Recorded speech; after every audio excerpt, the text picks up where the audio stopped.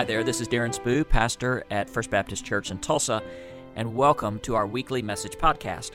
We would invite you to join us in person Sunday morning at 8:30 and 11 o'clock in downtown Tulsa, or check out our webpage at tulsafbc.org. God bless you, and have a great week.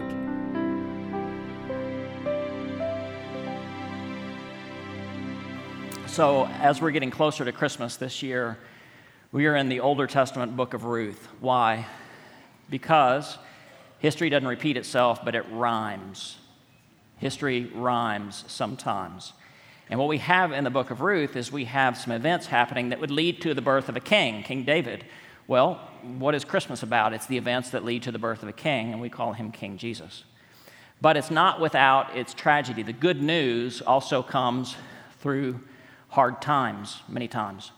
Ann Hodges is the only person that it's confirmed, the only person who was ever hit directly by a meteorite, okay? It was in November 1954. She was asleep in her house, taking a nap in her home in Alabama, when a softball-sized chunk of meteorite came right out of the clear blue, through her ceiling, through her roof. I guess it went through the roof and then the ceiling, bounced off the radio, hit her, and left a pineapple-shaped bruise on her leg. I want to continue the story and say she became a superhero after that, but nothing happened. She was just left with a bruise out of the clear blue. Life happens like that sometimes. Out of the clear blue, we're just trying to take a breath, and sometimes a softball-sized something will come and ricochet around until it finds us, and sometimes leaves a mark. Well, that's the story of Naomi and Ruth. Naomi is minding her own business. She's just trying to get her family to survive. And in the course of this, loses her husband, her two sons. She's left with one daughter-in-law who is loyal, and they come back to Bethlehem not knowing what God is up to or even if God is paying attention. But then sometimes, just as bad things come out of the blue, sometimes some really good things happen out of the clear blue as well. And Ruth, just trying to survive, to eke out a living, finds herself in the field of Boaz, who is a family protector, and that's where God is working behind the scenes, even when you're not sure what he is doing. So I've asked Lindsay this morning to read Ruth chapter 3, and I want to encourage you, keep your heart and mind engaged. Don't just phase out. Maybe you do better looking at the scripture and reading along. Maybe you do better just listening, but engage your imagination. When she's done, I will say, "This is the word of the Lord," and together we will proclaim, "Thanks be to God." Let's listen to Ruth chapter 3. One day, Ruth's mother-in-law Naomi said to her, "My daughter, I must find a home for you where you'll be well provided for. Now Boaz, with whose women you have worked, is a relative of ours. Tonight he'll be winnowing barley on the threshing floor. Wash, put on perfume, and get dressed in your best clothes. Then go down to the threshing floor, but don't let him know you are there until he has finished eating and drinking. When he lies down, note the place where he is lying. Then go and uncover his feet and lie down. He will tell you what to do." "I will do whatever you say," Ruth answered. So she went down to the threshing floor and did everything her mother-in-law told her to do. When Boaz had finished eating and drinking and was in good spirits, he went over to lie down at the far end of the grain pile. Ruth approached quietly and uncovered his feet and lay down. In the middle of the night, something startled the man. He turned, and there was a woman lying at his feet. "Who are you?" he asked. "I am your servant Ruth," she said. "Spread the corner of your garment over me, since you are a guardian redeemer of our family."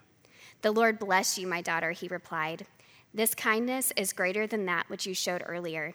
You have not run after the younger men, which were whether rich or poor. And now, my daughter, don't be afraid. I will do for you all you ask. All the people of my town know that you are a woman of noble character. Although it is true that I am a guardian redeemer of our family, there's another who is more closely related than I. Stay here for the night, and in the morning, if he wants to do his duty as your guardian redeemer, good, let him redeem you. But if he is not willing, as surely as the Lord lives, I will do it. Lie here until morning." So she lay at his feet until morning, but got up before anyone could be recognized, and he said, "No one must know that a woman came to the threshing floor." He also said, "Bring me the shawl you are wearing and hold it out." When she did so, he poured in 6 measures of barley and placed the bundle on her. Then he went back to town. When Ruth came to her mother-in-law, Naomi asked, "How did it go, my daughter?" Then she told her everything Boaz had done for her and added, "He gave me these 6 measures of barley, saying, 'Don't go back to your mother-in-law empty-handed.'" Then Naomi said, "Wait, my daughter, until you find out what happens, for the man will not rest until the matter is settled today." This is the word of the Lord. Thanks be to God. So this is the first biblical example of a blind date. I almost grin. I don't know why I grin when I read the first part of this chapter. It says, wash, put on some perfume, put on your nicest clothes, update your social media profile picture. We want you to look at your best. And Naomi arranges a blind date between Ruth and Boaz. Now, just for a moment, how many of you have ever gone on a blind date before? Raise your hand. How many of you will never go on a blind date again? Hint, if you're married, you better just raise your hand, okay? How many of you married the person on your blind date? Hey, I see a couple of hands out there. How many of you are happily married to the person on your blind date? I guess that's the next question I should ask. There you go. Glenn and Sally, I didn't know that about you guys. Okay, so I really hope that y'all have great marriages to pay off for the pain the rest of us felt on a blind date. Because Naomi, she sees 2 people. She sees Boaz and Ruth, and she starts to set them up on this blind date because she sees qualities in both that are fantastic, that together would be spectacular, that Boaz is a person of integrity, and by the way, we're going to see that today, and Ruth is a person of absolute faithfulness, and she saw these 2 people are spectacular as individuals. What will they be like if they get together? Okay. What I also notice about Ruth and Boaz here is how different experiences brought out the best in who they were.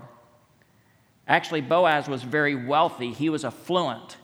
And in that, his integrity shone forth, okay? Evidently, God blessed him, and his integrity flourished and flowered. But just the opposite, Ruth, poverty brought out the best in who she was. So I don't know what God is doing in your life and who you more associate with, Boaz or Ruth, but can you just trust God enough to know that whatever situation you're in right now, He has orchestrated it so that the best of your personality would be brought out? And I don't mean that as self-help. I mean that as God wants to develop Christ in you. And so He's going to use experiences, sometimes good, sometimes bad, to cause Christ to be formed in us. So whatever situation you're in today, don't complain about it and decide that you're going to use that to become like Christ. Okay. Also, let me give this little thought here. It's so good to admire people like Boaz. And it's so good to admire people like Ruth. You know what's harder? Is to become like those people.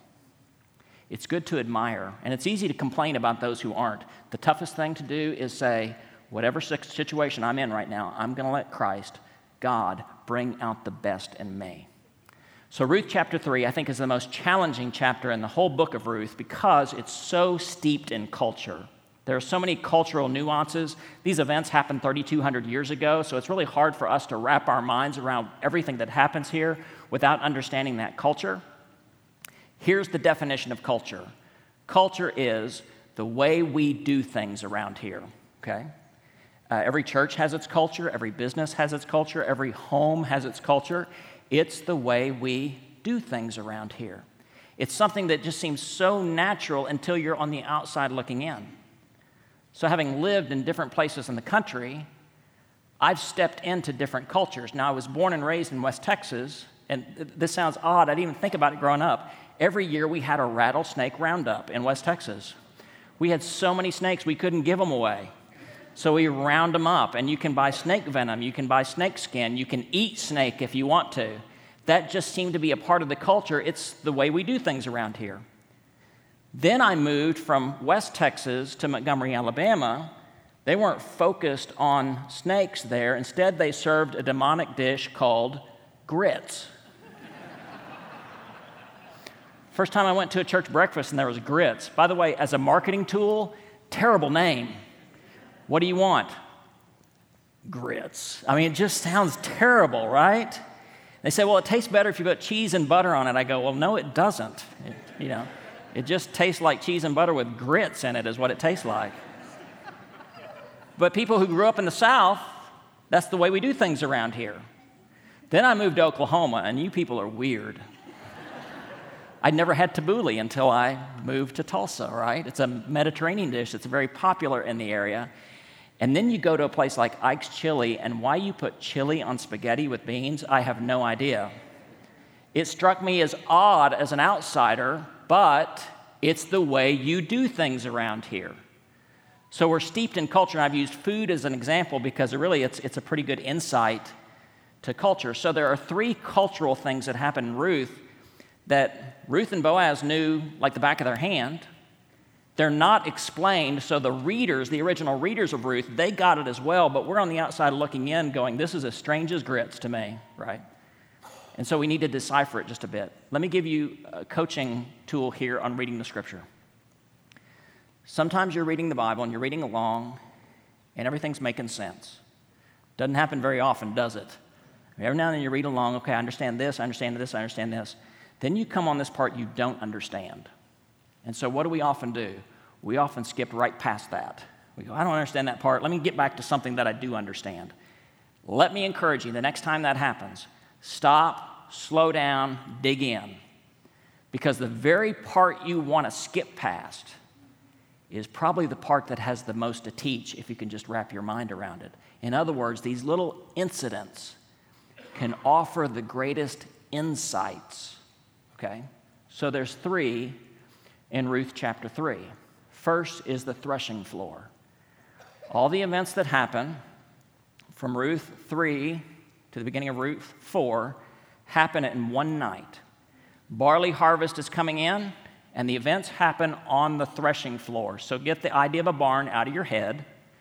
As the barley harvest is coming in, the farmers would go up to a hilltop, okay? Cool breeze would come off the Mediterranean Sea. In the evening, from about 4 p.m. on, this cool breeze would come in, so they would take the barley harvest, they would crush the stalks of barley, they would then scoop it up, throw it into the air, and the husks would fly away, they would float away because they're lighter, and the grain would come back down to the ground. So they would harvest the grain, they would separate the wheat, the barley from the chaff using this process. Now, here's what you really need to understand. There were farmers who worked their fields all year long. So why be a farmer if you could just be a raider, right? So you wait till the harvest comes in, and then you go in and steal what all these farmers have done, right? Why work when you can just come in and raid? So, to protect against raiders, the farmers would sleep the night on the threshing floor. They would literally lay down on these stalks or on these piles of grain to protect them. And so it was a time of security, okay? But also on the threshing floor, it was a time of celebration. The harvest was coming in. And by the way, I'm just telling you what it is. There would often be drinking, and there would be partying, there'd be carousing going on. I don't know what carousing is, but it sounds like fun. Yeah. And if women were on the threshing floor, sometimes a party can lead to a bad decision. So it didn't always happen. But with Boaz, it did. He said, no women on the threshing floor. That way, as we're giving security over our crops, as we're celebrating because things are good, we alleviate the opportunity of making bad decisions. Now, Boaz was the exception, not the rule. Here's the point of all of that. It took us a roundabout way to get there. If you're a follower of Jesus, you need to set some standards of your character. We play too fast and loose with virtues, and we play too fast and loose with vices, and we need to decide what we will or will not allow into our minds, into our souls, into our homes, into our businesses, onto your phone. There are some things we say, they just don't belong. And I don't care what other people consider to be acceptable in culture. Let them do with their threshing floor what they want to. But here, we will preserve integrity. It's frustrating because we look around and really, if you try to discern a Christian from the culture around us, we look very much like culture most of the time. And we shouldn't. We should have different values. different things that we hold dear, things we don't allow in, and things that we hold on to for dear life. We are called to be, as Jesus followers, people of integrity. I guess one thing I would say to you today is, what's one thing that you got going on in your life that you would be better off without, and you'd be more obedient to Jesus without? Maybe it's a toxic relationship. Maybe it's excessive debt. Maybe it's what you're looking at on your computer. Maybe it's the way you do conflict around your house. We are called to be people of integrity, regardless of what's happening in culture. All that from a threshing floor. Then, as Boaz has had a little too much, he's laying on the pile of wheat, okay? He's being a security guard. Probably not the best security guard in the world, but he's laying there, okay? Hey, I'm just telling you as it is. This is the story. And Ruth goes into the threshing floor where she's not allowed. And here's the second cultural thing. She uncovers his feet, okay? So I asked my wife to model this around the house. Would you just lay at my feet during the evening? She did not want to do this at all, okay? That was a bad joke. I did not plan to say that. It just came out. Now can I reel that back and take that back? I will ask her that tonight. But no, it's enough. Let's go on. I'm trying to be funny up here. This is such serious stuff, right? I don't know how to get out of this hole. I guess I just keep on going, right? So she uncovers his feet. Now, in the Older Testament, to uncover the feet is actually a euphemism for sex. So one way to read this is that things kind of go south pretty quickly here, but actually that's not what happens. The Bible has no problem telling us the flaws and foibles of our heroes. But here, instead of a euphemism, it literally is, she uncovered his feet. She moved his shawl aside, his cloak aside, for two reasons. Number one, it would wake him up. His feet would get cold. Number two, as he woke up, Ruth put herself in a position for Boaz to ask her to marry him. It was a symbol in the ancient world. When a man covered a woman with his cloak, it was a symbol of, you now fall under my protection. And so she put herself in a position for him to propose marriage. Now here's where I'm going to go with this, and this is going to seem a little odd, but if you did the reading this week, as we're doing 2 chapters of the Bible every week, you came across this. Ruth happens in the same period as the Judges. And among the Judges was one named Deborah, and these events happened under Deborah's time as judge. There was a war criminal named Sisera, bad dude. He's fleeing. He runs into the tent of a woman named Jael. He's exhausted, he's thirsty. She gives him something to drink. Sisera falls asleep, and Jael, with this war criminal in her tent, takes a tent peg and a hammer and finishes him off. The exact wording used in Judges chapter 4. That wording is the exact same wording used here in Ruth chapter 3. In other words, it was a culture of violence where if somebody was vulnerable, you took advantage of the opportunity while you still had it. Not that what Jael did was wrong, but it was violent. The writer of Ruth uses exactly the same words, that Ruth approached Boaz with stealth. But instead of doing him in, she asked for marriage. Instead of approaching in violence, she approached in love. So, what does all that mean for us? What do people feel like when they see you coming? You might call yourself a Christian. You might call yourself a follower of Jesus. But when people see you coming, do they trust you? Do they cringe a little bit, not knowing what you're going to say or what you want or how you're going to take advantage of them? Do people trust you? Listen, you're going to be hard-pressed to call yourself a follower of Jesus. You're going to be hard-pressed to say, I love God, if you don't love other people and if other people don't trust you. You know what? I would encourage you to talk to your spouse, talk to your kids, talk to your coworkers, talk to your friends, and read the room on how you come across. Listen, this is a fruit of being a follower of Jesus, that we don't take advantage of other people. And in fact, we approach them in love and compassion. Now, there's one more little cultural note here, and it's that of the kinsman redeemer. Boaz wakes up, sees Ruth.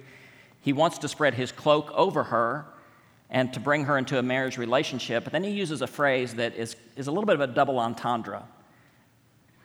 Boaz himself didn't even know what he was completely saying, and we wouldn't understand it until later in the New Testament. He goes, I am a kinsman redeemer, but there is someone who is even closer than I. There's a kinsman redeemer that's even closer. Now, he was talking literally about another kinsman redeemer, another guardian redeemer that had the first right of refusal. But Boaz, I believe, is also referring to God, somebody who watches over all of us, that is closer than we can possibly understand. I feel prompted this morning to say something to men. Women, I'm not counting you out of this equation, but I need to have a word with the men for just a moment, if you'll allow me. Men, we hold the value of family. Our family comes first. And by the way, wives, I want you to overhear this, because maybe this is something your husband will not tell you, but I'll tell you. We have this value of family, and as men, we're to be providers. We are to be the guardian redeemer over our family. We're to provide everything that's needed. Yet at the same time, we can be over a family but feel incredibly alone. In fact, some men have expressed this exact sentiment to me. The only time somebody talks to me is when they want something. Man, I don't know if you felt like that, but I'm willing to bet dollars to donuts. I have no idea what that phrase means, but I'm willing to bet dollars to donuts that men somewhere on the inside feel very much alone, because the only time their spouse or their kids or their grandkids talk to them is when they need to provide something. Men, I will say this to you, there's no easing that tension. We are called to provide. We are called to oversee. We are called to lead our families. But if you hadn't figured this out yet, you can't do it alone. You need a guardian redeemer that is even closer. Somebody who watches over you as you watch over your family. I'll also say this to kids and spouses in the room, and it might be opposite in your family. It may be the female is the breadwinner. I'm taking this both ways, but whoever's responsible, would you talk to them sometime and just not ask for anything? And just express love and appreciation. That will go further than you could ever possibly understand. But if you're responsible for leading a family, you need to know that there's a kinsman redeemer even closer than you. So culture is the way we do things around here. We've talked about the threshing floor. We've talked about uncovering the feet. We've talked about the guardian redeemer. Let me talk about our own culture for just a minute. Here's the way we do things around here.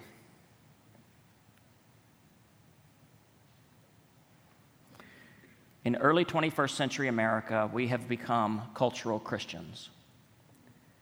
Meaning, I want salvation, but without sanctification. I want to go to heaven, but I don't really want to become like Jesus. I want to go to heaven, but I really don't want to sacrifice anything. I want to go to heaven, I want salvation, but I really don't want to live a selfless life. I want the icing, but I don't want to have to do all the work. COVID has revealed that's the way we do things around here. And I'm not calling you to question your salvation. I'm asking you today just to take a good look at your character.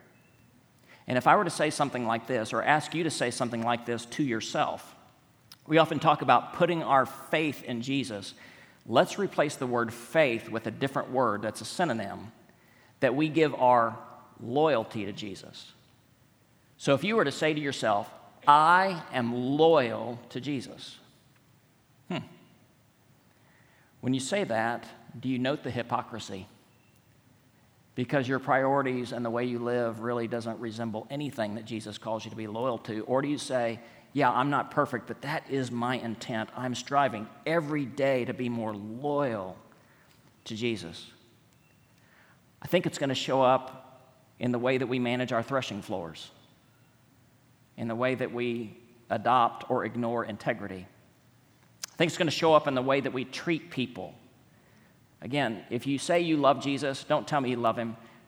Show me by how you treat other people in your life. And then loyalty to Jesus looks like I'm always leaning on the guardian redeemer who is closer than I could ever ask or imagine or guess or request. Loyalty Where is it today? Honestly, the way we do things around here, most of us are just loyal to ourselves. Let's be honest. That's our culture. But Christ nowhere invites us to be a cultural Christian. He invites us to be a convictional Christian. A conviction is not something that we hold, it's something that holds on to us. So I want to see this last picture of Ruth 3.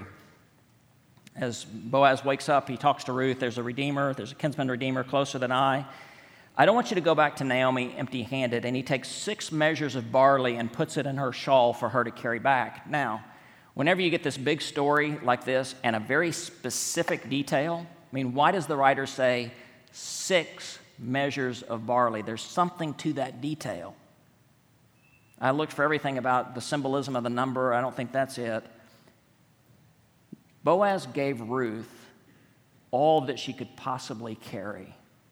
6 measures of barley was about 80 or 90 pounds of wheat. That's a lot, but it's about the limit of what one person can carry. And there's a picture here, because if you go back to Ruth chapter 1, Naomi says, I went away full, the Lord brought me back empty. Now Boaz says, don't go back to Naomi empty, go back full. And boy, is there a picture here. Ruth goes back in the early morning light with a shawl of grain. She is carrying seed right in front of her where a womb should be. That's a big old hint right there, that in her is the seed of something good that would ultimately lead to King David. Oh, and by the way, would ultimately lead to Jesus. Henrietta Mears was a rather eclectic follower of Jesus, rather eccentric. On her deathbed, she was asked if she had any regrets. She said this, I wish I had trusted God more. I don't know what your regret is going to be on your deathbed, but I'm willing to wager that probably as most of us look back and see the grand scope of our life, that we would say, I wish I had trusted God more. And maybe we would even say, I wish my loyalty had been more to Jesus. Well, you don't have to wait to your deathbed. Why don't you tell yourself that now? And to have an uncompromising loyalty to Jesus, come what may, and see what kind of filling of you that he might do. Let's stand together. Let's pray together.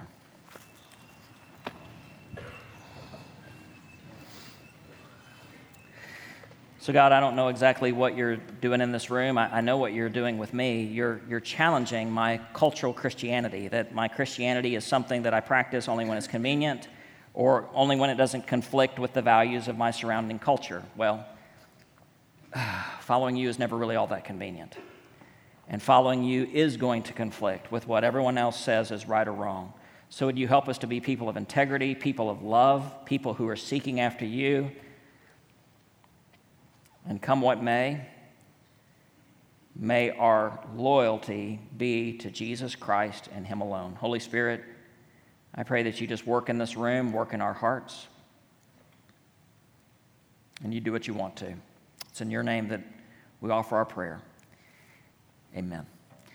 So usually on Sundays we open up the follow-up room. I'm not going to do that right now. We'll wait and do that here in just a moment. But I want to ask you just to take this one question. As we sing and respond, I want you to just to say this one phrase. At some point, say it out loud to yourself.